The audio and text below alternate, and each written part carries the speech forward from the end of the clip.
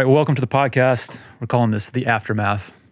So, Daniel and I are going to sit down following a Sunday sermon and kind of rehash and talk about issues that come out of it, questions that arose. For the short term, it'll be he and I discussing, but if you have questions, if you're hearing this and you listen on Sunday and have questions that you want to have answered, submit them. Otherwise, we'll just sit here and you can listen to us banter. So this week we talked about the story of Zacchaeus and the fact that for a lot of us, that's just a Sunday school story, but for Luke, that was a much more important piece of the gospel and some of the implications. So, Daniel, what did you take from the talk? Yeah, one of the narrative that I get from like a lot of these stories, and like Jesus is like the ultimate rule breaker. Like everything like he's not supposed to do, like so he's not supposed to dine with tax collectors, and he's like going to their house. Like Zacchaeus is not like necessarily a guy that Jesus should be hanging out with. No, he's and not. He just goes for it every time. Which is why everybody gets mad, right? Right. He's breaking all sorts of social rules and not only just social taboos. I mean, some of it's a taboo issue, but Right. a lot of it is steeped in Judaic law, right? So, Right. For a lot of these people are doing things that are making them unclean, and so it's a religious issue as well. Right. So, Yeah, and then like the narrative, I think you talked about this, like he's leaving the 99 for the one. Like this is kind of the Luke story. Like, right.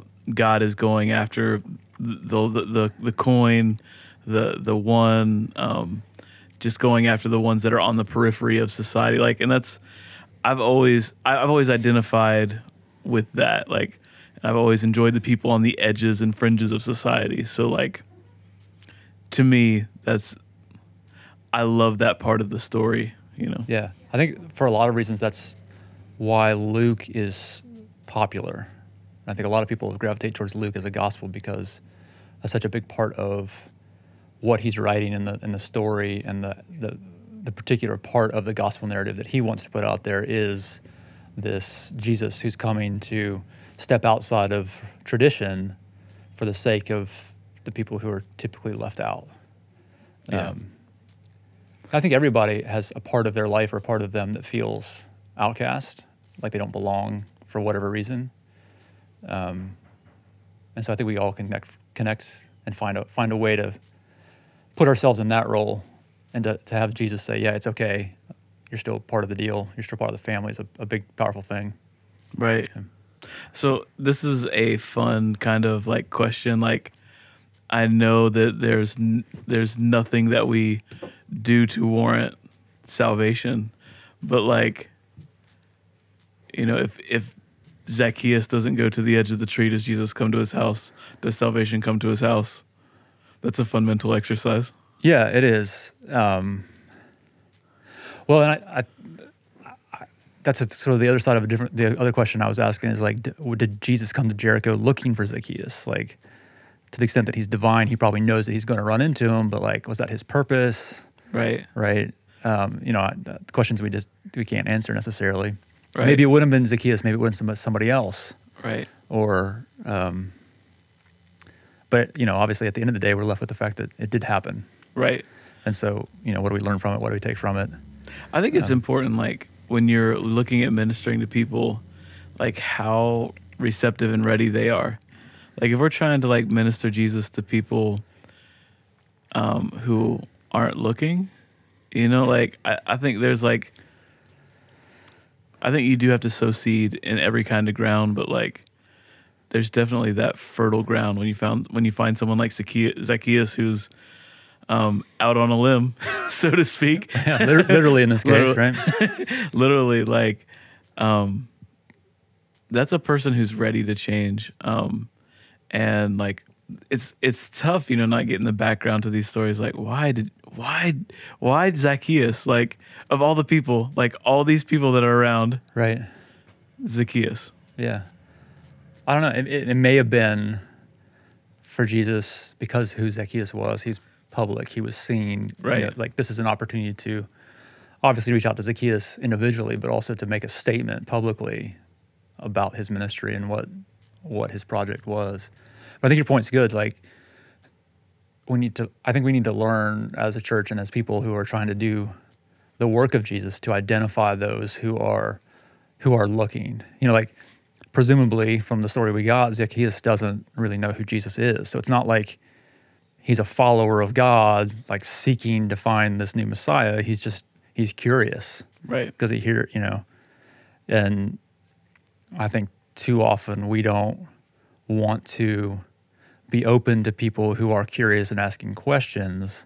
We're more looking for the people who fit the mold, right? And so they look the right part, they act, they say the right things, they don't ask the wrong questions, and they fit into a certain degree rather than somebody who may look or act or think nothing like us, but they're starting to show some interest. It's like we need to latch onto that and be willing to answer the questions that maybe are uncomfortable, or sit down and have dinner with the person who is going to make us look bad. Yeah. Yeah.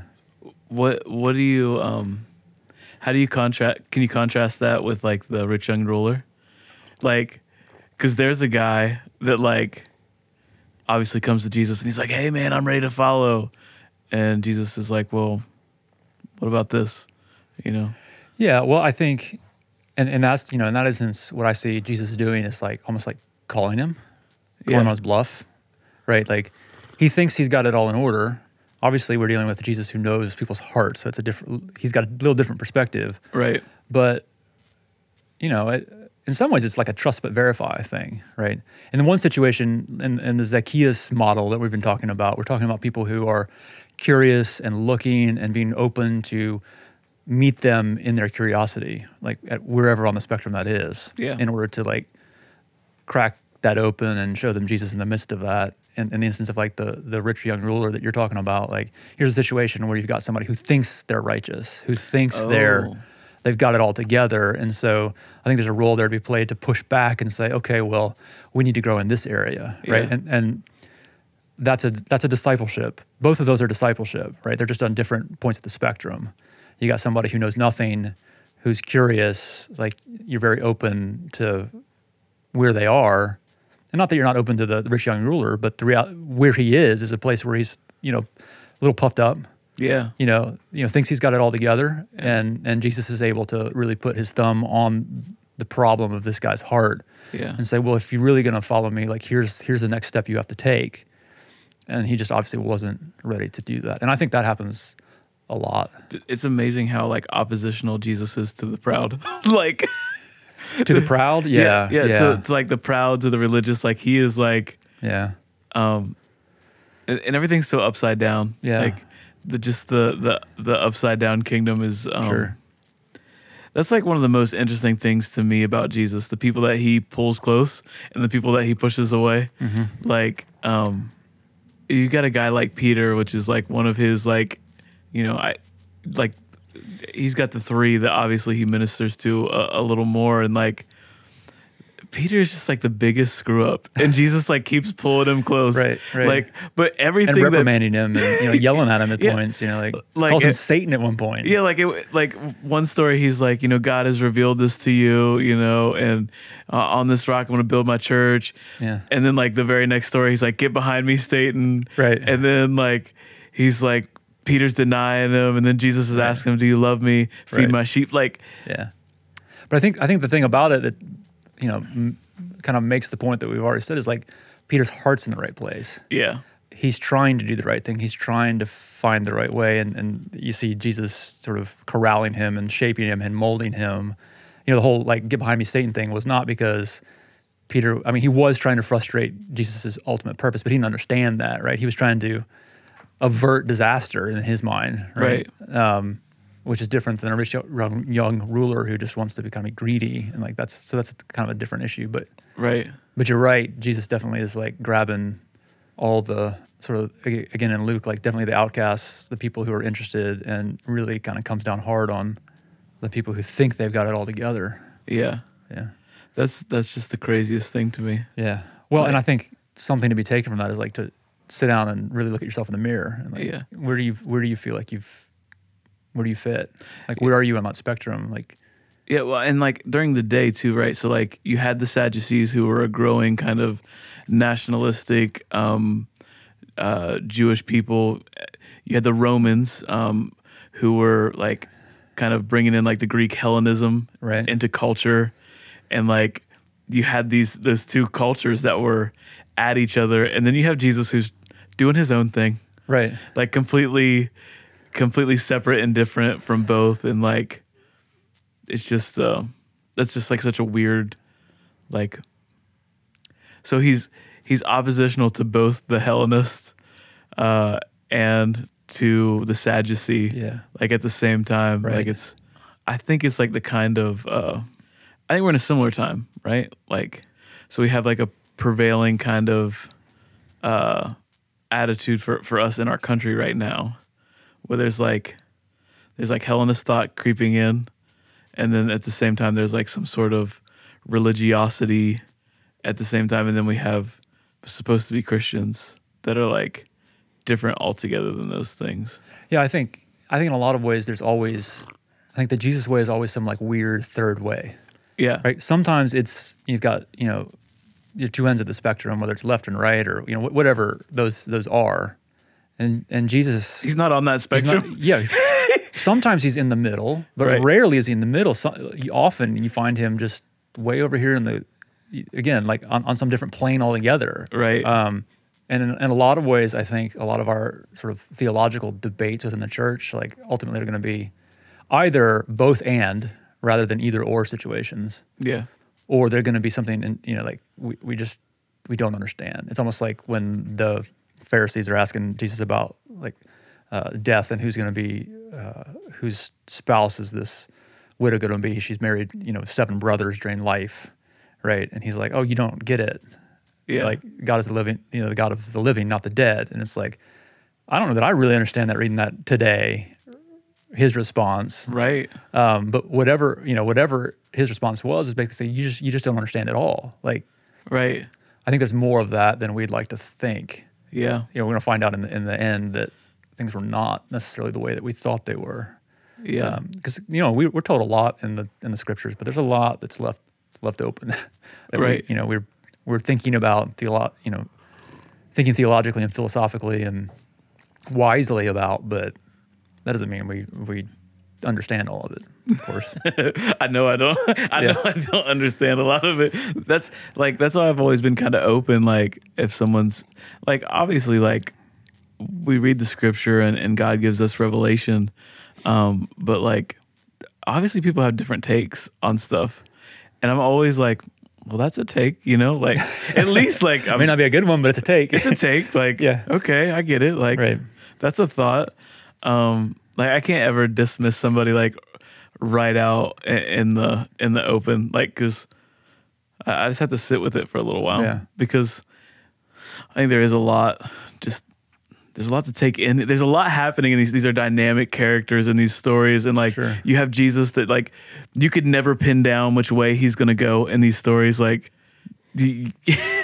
like if you were to map out like, oh, this is how he's gonna react to this character, like you're wrong. Right. No matter what you choose, you're wrong. Right. It certainly does seem to be like that. Well, and I think the other piece to that is not only are the stories really complex. I mean, a lot of those characters are complex. Part of the problem is the writers often flatten them to a certain extent. Right. So we certainly don't have like with the situation of Zacchaeus, we don't have all the backstory. Right. We're told 2 or 3 sentences about this guy, and we're making assumptions. Right. Why reasonable assumptions, but assumptions nonetheless. But then you also have if we're talking about like how other people are interpreting and whether they're thinking something differently than you are. So we have all the complexity that's inherent in the stories themselves, even in that time and place. But then now we're separated by 2,000 years in different cultures, so that's compounding it. But then you have a life experience, and I have a life experience, so you're going to interpret it. You have a different grid to interpret something than I do, right? Like I go straight to the rule breaker because I'm like, I cannot follow a rule. Like if you give me a rule, I'm like, gotta break it. Yeah. Like, Yeah.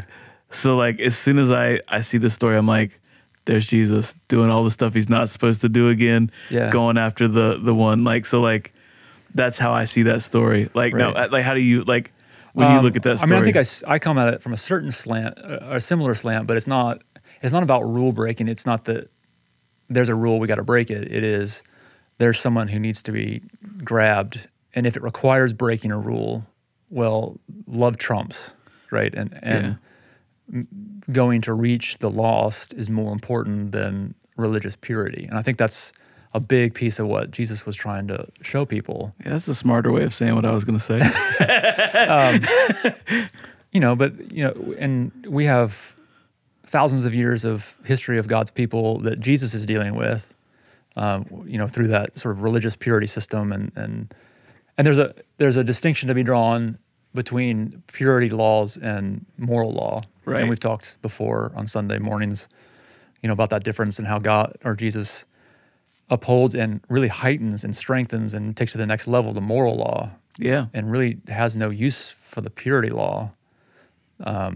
The things that you can eat and the way you can dress and who you can touch and not touch, and he transcends and breaks all of those laws Right. for the sake of the moral law. It kind of shows how those one trumps the other, and sometimes they butt up against each other. So we've had thousands. Jesus has got thousands of years of Hebraic and Judaic history that he's dealing with, but then we have now 2,000 years of Christian church tradition. Oh, yeah. And so the questions that are, what has cropped up and what of it is, really core of Christianity, and what are those rules and sort of things that we need to hold on to, and what of it has, been influenced from culture, what of it is just social taboo. Yeah, that's a super good takeaway, dude. Like, Right. like going back, because like obviously Jesus like is taking some of these purity laws that are not, they weren't God given laws, like a lot of them like are just stuff that they piled on top and created these heavy burdens. Yeah, certainly. When he's dealing with the Pharisees and the Sadducees at that day, they've done a lot of that. Yeah. Yeah. So like, do you think about us, like what have we placed on top of Christianity that's like, hey, this is not part of the burden that you're supposed to carry. Like, Right. This Yeah. is just ridiculousness. Right. And that is something to contend with. Like when you recommended Pagan Christianity to me, that book. Yeah.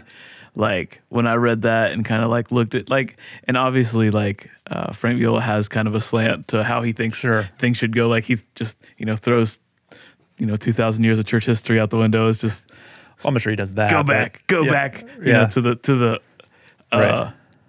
the way the disciples did it, but like, or the way the apostles did it, but like maybe he doesn't do that all the way, but like there is a lot I think that we've piled on that just is not serving us, like, and it's Sure. not serving God, and it's actually keeping people out. Right. And I think that's definitely the stuff that you need to shed, right?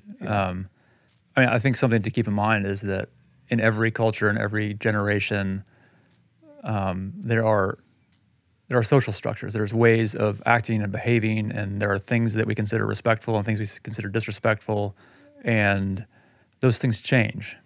And so what one generation 100 years ago thought was unacceptable because of a social construct, we don't think twice about.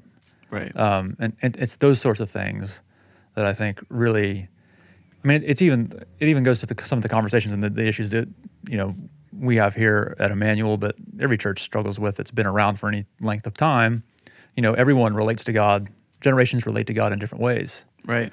And that's not wrong. And so I'm thinking, as you're talking about, Viola in his book, and that really talks about the ways in which the Roman Empire under Constantine sort of molded the church, and how the church, as it became the religion of the Roman Empire, really subsumed and took on a lot of the pagan culture in terms of what the church buildings looked like, how the service was ordered, and sort of the pomp and circumstance was in large measure Roman pagan culture, and not necessarily Christianity. But the thing about Jesus is, and God, is that he uses whatever he needs to in the culture in order to deliver his message. Oh yeah. Right. So like he used that. Like I don't think it's right to say that was necessarily wrong. Yeah. Right. God worked through that. He built a church through that. Christianity's gone all over the world prior to Constantine, it was a battle, right? It was a persecution, it was an underground movement, and then all of a sudden it becomes sort of like the religion of the powerful empire. Oh yeah, and you get Which superstar orders like Chrysostom and like these kind of guys. Right, right. And so, I mean, there are all sorts of problems with that, but it was obviously a great blessing also. Yeah, I mean, they canonized the word for us. Like, Yeah. that's kind of a big deal. I think like I was reading a book not so long ago. They're talking about like as far as the New Testament writings being copied, and written, Yeah. like that was done by kind of like a lot of the monastic. Yeah, the monks At the were time, really responsible. like that saved a lot of history for us. So like, yeah, God does use all that stuff. Yeah. I mean, the question then is, so it's not necessarily a matter of looking with disdain upon that. The question is, okay, so how much of that was just a product of the culture that God used at that time that is Right. no longer applicable to what we're Yeah. trying to do today and who we are as a people of God today? Again, like where's the core message, the core sort of like, I kind of hate the term, but the rule book that Right. like needs to stay consistent. Right.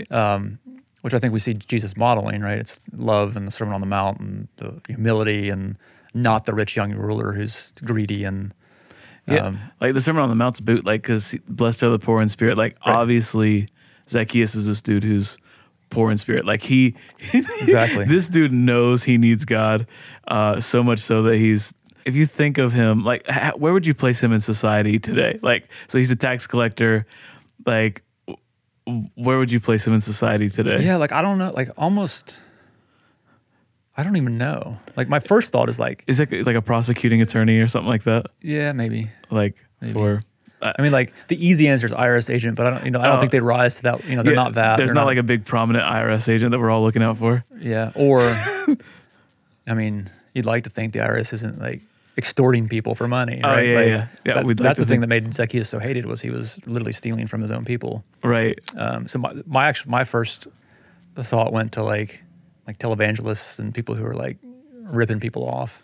Yeah. But he wasn't in the religious system right. the way they are. So I don't really know what the parallel is off the top of my head. Yeah, but like for that dude to go out in public, like when people are on the streets, like obviously there's a crowd, and this dude's like, I'm gonna go out in public and like find this dude, like kind of like drops his pride, and Yeah. like climbs a tree. Like I can't imagine like a prominent person like that, like someone who. He was obviously wealthy. He was wealthy enough, to give away half he had and then pay everybody back 4 times what he stole from them. Right. So the dude had some money, right? Yeah, right. When you're that wealthy, like going out when there's people on the streets is probably not a good idea. Yeah. And then like climbing a tree, like when's the last time you climbed a tree? Yeah. I don't know if he tree obviously has some climbing was more of a- curiosity about him, right? Yeah, I mean, yeah. yeah. But like I think it's important like to look at some of the rules like that we have that are keeping people like, so obviously these purity laws were kind of keeping Zacchaeus on the outside. What about his encounter with Jesus changes everything? Like Yeah. I mean, we don't know that part of it. right. We just know that everything changed. Yeah.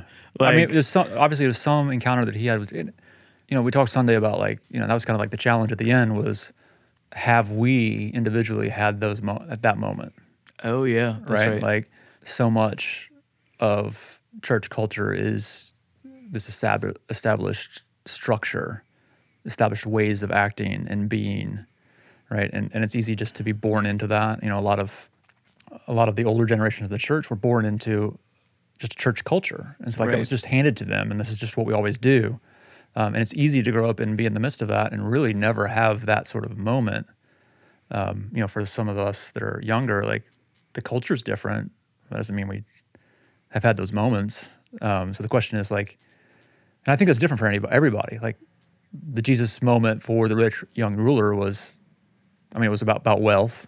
Right. So there was a parallel there. But those moments when Jesus really shows up and you understand who he is, I think that can be different from anybody. Sometimes that can be in tremendous blessing. Sometimes it can be in tremendous despair.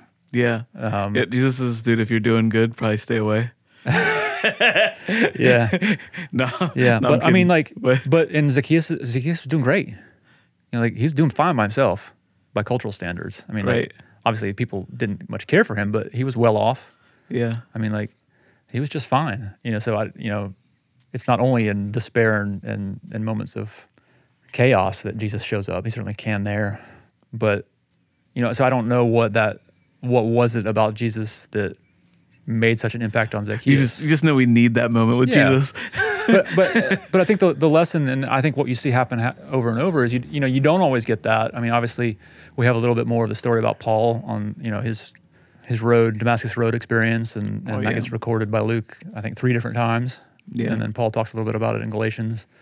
So there's a little bit kind of into his perspective, but for a lot of people, we don't really know what that moment looked like, or what got said or didn't said or felt like. I mean, we just know it happened.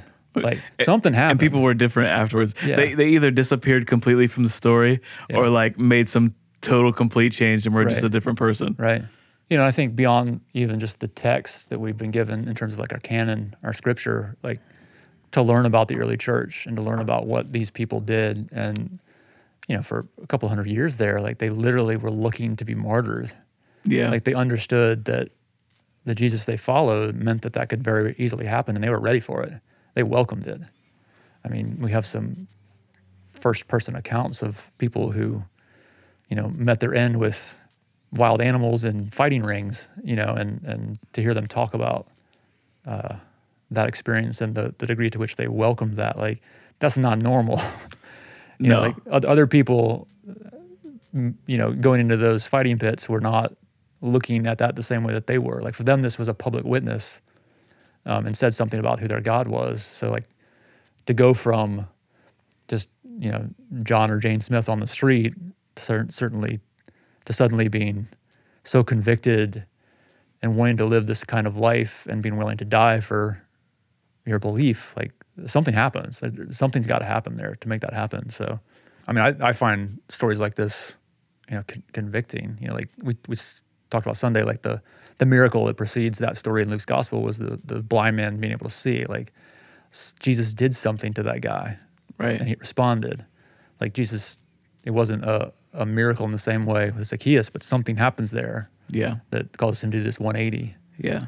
So So our response is necessary, right? Like, well, yeah, or it just right. There should be a response. If we've had some sort of encounter Yeah. with Jesus, right? Like, should our life be marked by some sort of response? Like, I think absolutely. I think the scriptures bear that out all over the place. But here's the key, man. Like, and this is the tough part because it's not something you can manufacture. no, I can't give you a 1, 2, 3 step. Well, to I guess what I'm saying is that there's a way to hear that and say, oh, I should go live a different life. And what I'm saying, and what I think Jesus is saying, what the text's saying is, when you seek out Jesus and Jesus comes to you, you're compelled to change. So it's not an obligation. It's not like something you have to will yourself into. It's, I can't not be different. Okay. Does that make sense? Like, Yeah. so much of, I really do think a lot of, especially like we inherited, the American church inherited a lot of like Victorian purity culture. And in a similar way that I think the first century sort of Judaism was experiencing a purity movement. And that's all like rules and regulations, and you need to conform to this. And I guess what I'm saying is, what we see Jesus, the impact we see Jesus have on people is like literally a change of heart, where they're then compelled to be different. They're literally born again into new people with a different heart, motivated to do different things. So it's not necessarily like, flagellation, like beating yourself on the back, trying to conform yourself to an obedient person. It's just, you just all of a sudden are this new person who wants to be like Jesus. Does that make sense? Yeah. Yeah, so it's not a matter of like rules and regulations. It's just a matter of literally a heart change. Yeah. So Yeah. the question is like, have we had that sort of experience where, like you encounter Jesus and like the whole world, you see everything different. Your world changes, Yeah. right? And that's a big question. Right. And it's not as easy as God says you should do this, so go do this. It's a matter of like, you got to go spend time looking for Jesus, Man. right? Because I can't teach you into that. I can't talk you into that or convince you into that. All I can do is talk to you about it and maybe help guide somebody along that path. It's up to God, Jesus and his spirit to like actually like make that happen. Yeah. Right. I think that's a big lesson we need to learn as a church too. Like, Oh yeah. Well, I had an encounter with he was a youth pastor from Ireland, and like I was kind of like talking to him about preaching to youth, and he was like, "Hey, like it's not your job to get these kids saved. Like, it's your job to do what God tells you to do, but like God's gonna move on their hearts or not.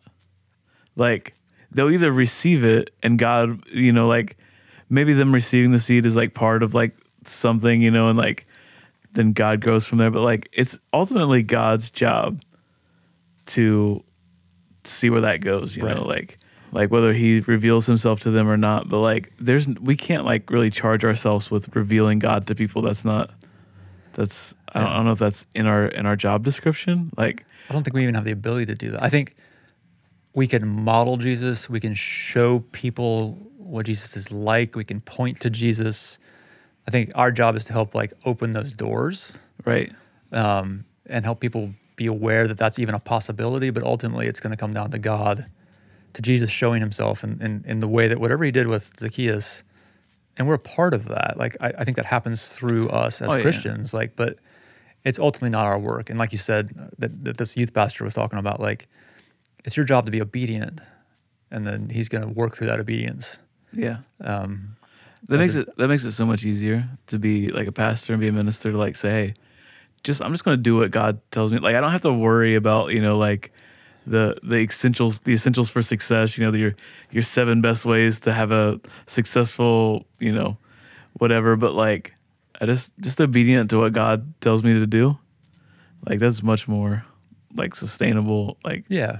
I mean, and I also think that like all these words that we're using have a bunch of baggage with them, right? You're right. Yeah, so like even the word obedience does, like what are we obedient to? Well, it's the model of Jesus, and that's really just loving people, right? Like right. It's both freeing and at the same time a little unsettling that like you're called just to love on people, and you certainly hope and pray that they're going to respond, but they very well may not. And the only thing you can control is whether or not you are being faithful and obedient to love that person. Right. And to show them Jesus. And if they turn their back, like that's not on you. One, that's freeing, but 2, it's like to realize you don't have that control. Like that can be unsettling. We definitely want to like grasp and try to control things. So yeah, I don't know. I think it's easier to have it in God's control. Like that to me is super comforting. I guess it could be unsettling if I was a control freak, but I'm not. Yeah. So that's. Yeah, I guess maybe it depends a little bit on personality types, right? Yeah. For those of us who really want to be in control and have some say over the outcome, Yeah, I guess that's true. The other thing that I think comes up, and I'm sure as a worship pastor, you've faced this, or maybe you haven't thought about it this way, but I know I did when I was in that role, and I do now. As we sit around and talk about creating a worshipful experience or space, hopefully what we're doing is creating space for God to work. Right. But like I always worried about like, are we manufacturing an experience for people? Like to what extent does our crafting, like where's the line in there, right? There's definitely a line, right? Like you can make a service or craft a worship experience that like itself is profound and emotive and stirs people's emotions, and maybe that's not God. Maybe it's just we did a really good job about teaching and playing good songs and cool ambient sounds that put somebody in a mindset. Like hopefully what we're doing is all of that serves to set the stage for then God to work. Yeah.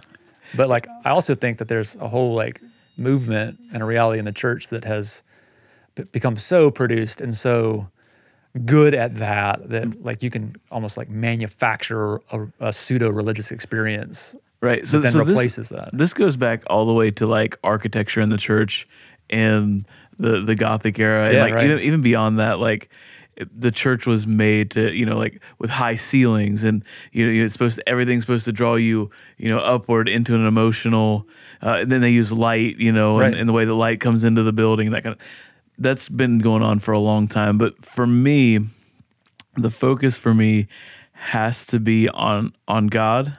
Like number one, like we do have a ministry to God to do. Like we're supposed to worship God. Like like we are supposed to minister It's a to pretty him. big piece of the whole thing. Yeah, like it is, yeah, like it's legitimately a piece of what we're supposed to be doing here. So there's that. Like we should minister to God, and then like as a worship, leader or pastor or even a worship team member, like your job is to encourage others. I think to do that, but like manipulating them emotionally, like that's not. It's not healthy. That's not healthy at all. Right. But like, and as far as praise goes and worship goes, like there's 7, Hebrew words for praise. They're all actions, So like, I don't have a whole lot of like hard and fast, like, hey, you shouldn't ask people to do this. You shouldn't ask people to do that. Like, there's a lot I think that's you can do in a worship set and enjoy God. And I think it should be fun, but like at the same time, yeah, like I'm definitely not for manipulating the emotions of a people. Like, and there's worship leaders that they build it up to a rah rah rah, for the pastor to take over, and that's a thing. But like at the end of the day, for me, and I think it comes through like when I lead, like I'm singing to God, and I'm trying to get people to sing with me and worship with me.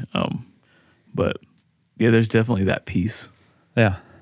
But I think a big part of that answer is the motivation. Right? Yeah. Are we trying to coerce somebody? Because one of the things I think that is pretty obvious from Scripture is that like this is non-coercive.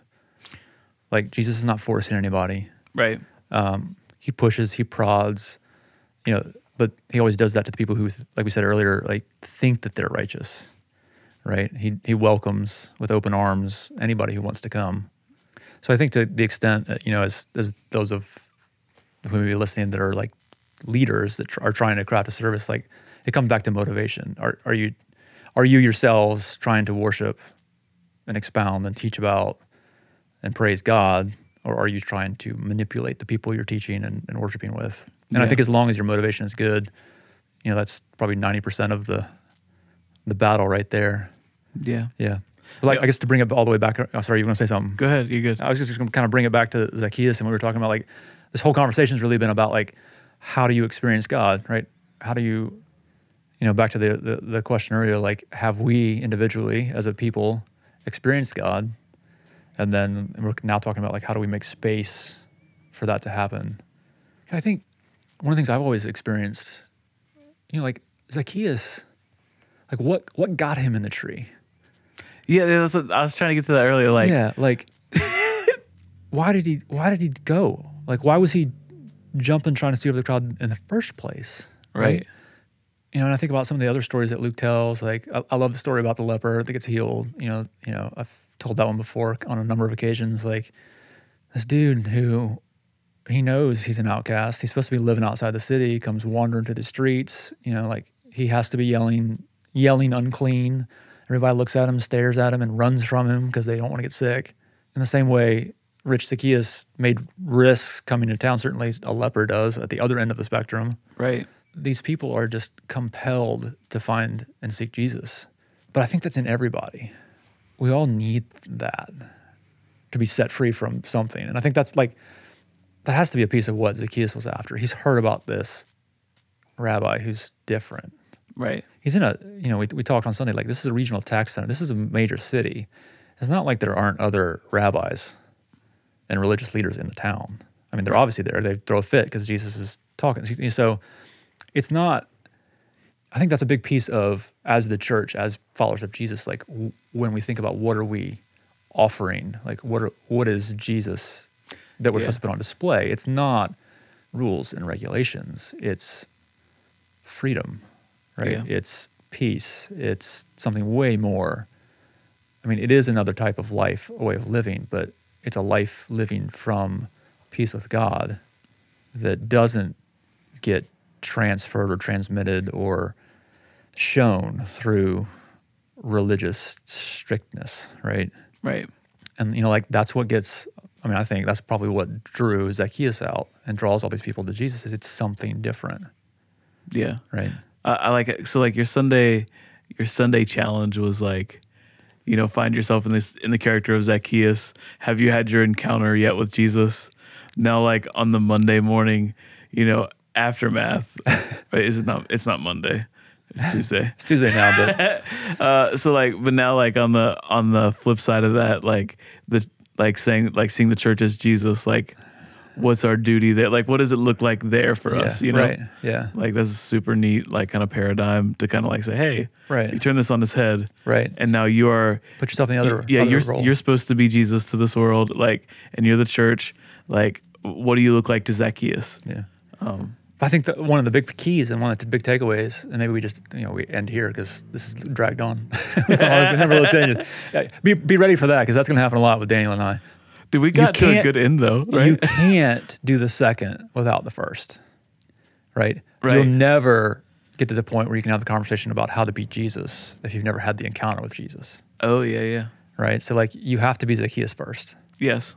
You have to seek Jesus and have that encounter, and it's that encounter then that I mean, like when you look at Zacchaeus, what does he do? He turns and becomes generous, right? He turns and becomes like He's Jesus. immediate. I guess I didn't even think about it. Like he's immediately stepped into Jesus's the way, right, as it said, right. But I think part of the problem that the church as a whole has experienced is we have so many people wanting to be Jesus without having met Jesus, right? We have people wanting to be Jesus having never met Jesus. Dude, that's so good. That's just false. Talk about false teachers. Like that's. Yeah. So I think as Christians, as disciple makers, those of us who've claimed to have had that experience and now seek to lead other people into it, like we need to not only be honest with ourselves whether or not we've had that experience, but are we constantly seeking that experience? Because it's really easy to have had that experience 5, 6, 7 years ago, decades ago, and have forgotten it, moved away from it. I think we need to continually be going back to Jesus to be reignited, reoriented, to make sure that we're discipling from a place of purity of heart rather than religion, if you want to use that term. Someday we'll have a conversation about that term, but for now we'll just use it in that way. Cool. So, any other parting thoughts you got? I don't have anything. Okay. Tell the people what's going on. Oh, with our services here? Yeah. So, for those of you who are part of the Emmanuel family, you know that we've been meeting at 9:30 Sunday mornings for a while, since the pandemic's been going on. This Sunday, the 1st of November, we will begin at 8:30. We're doing that with the time change, so to your body it feels like it's the same time, but it's not 8:30.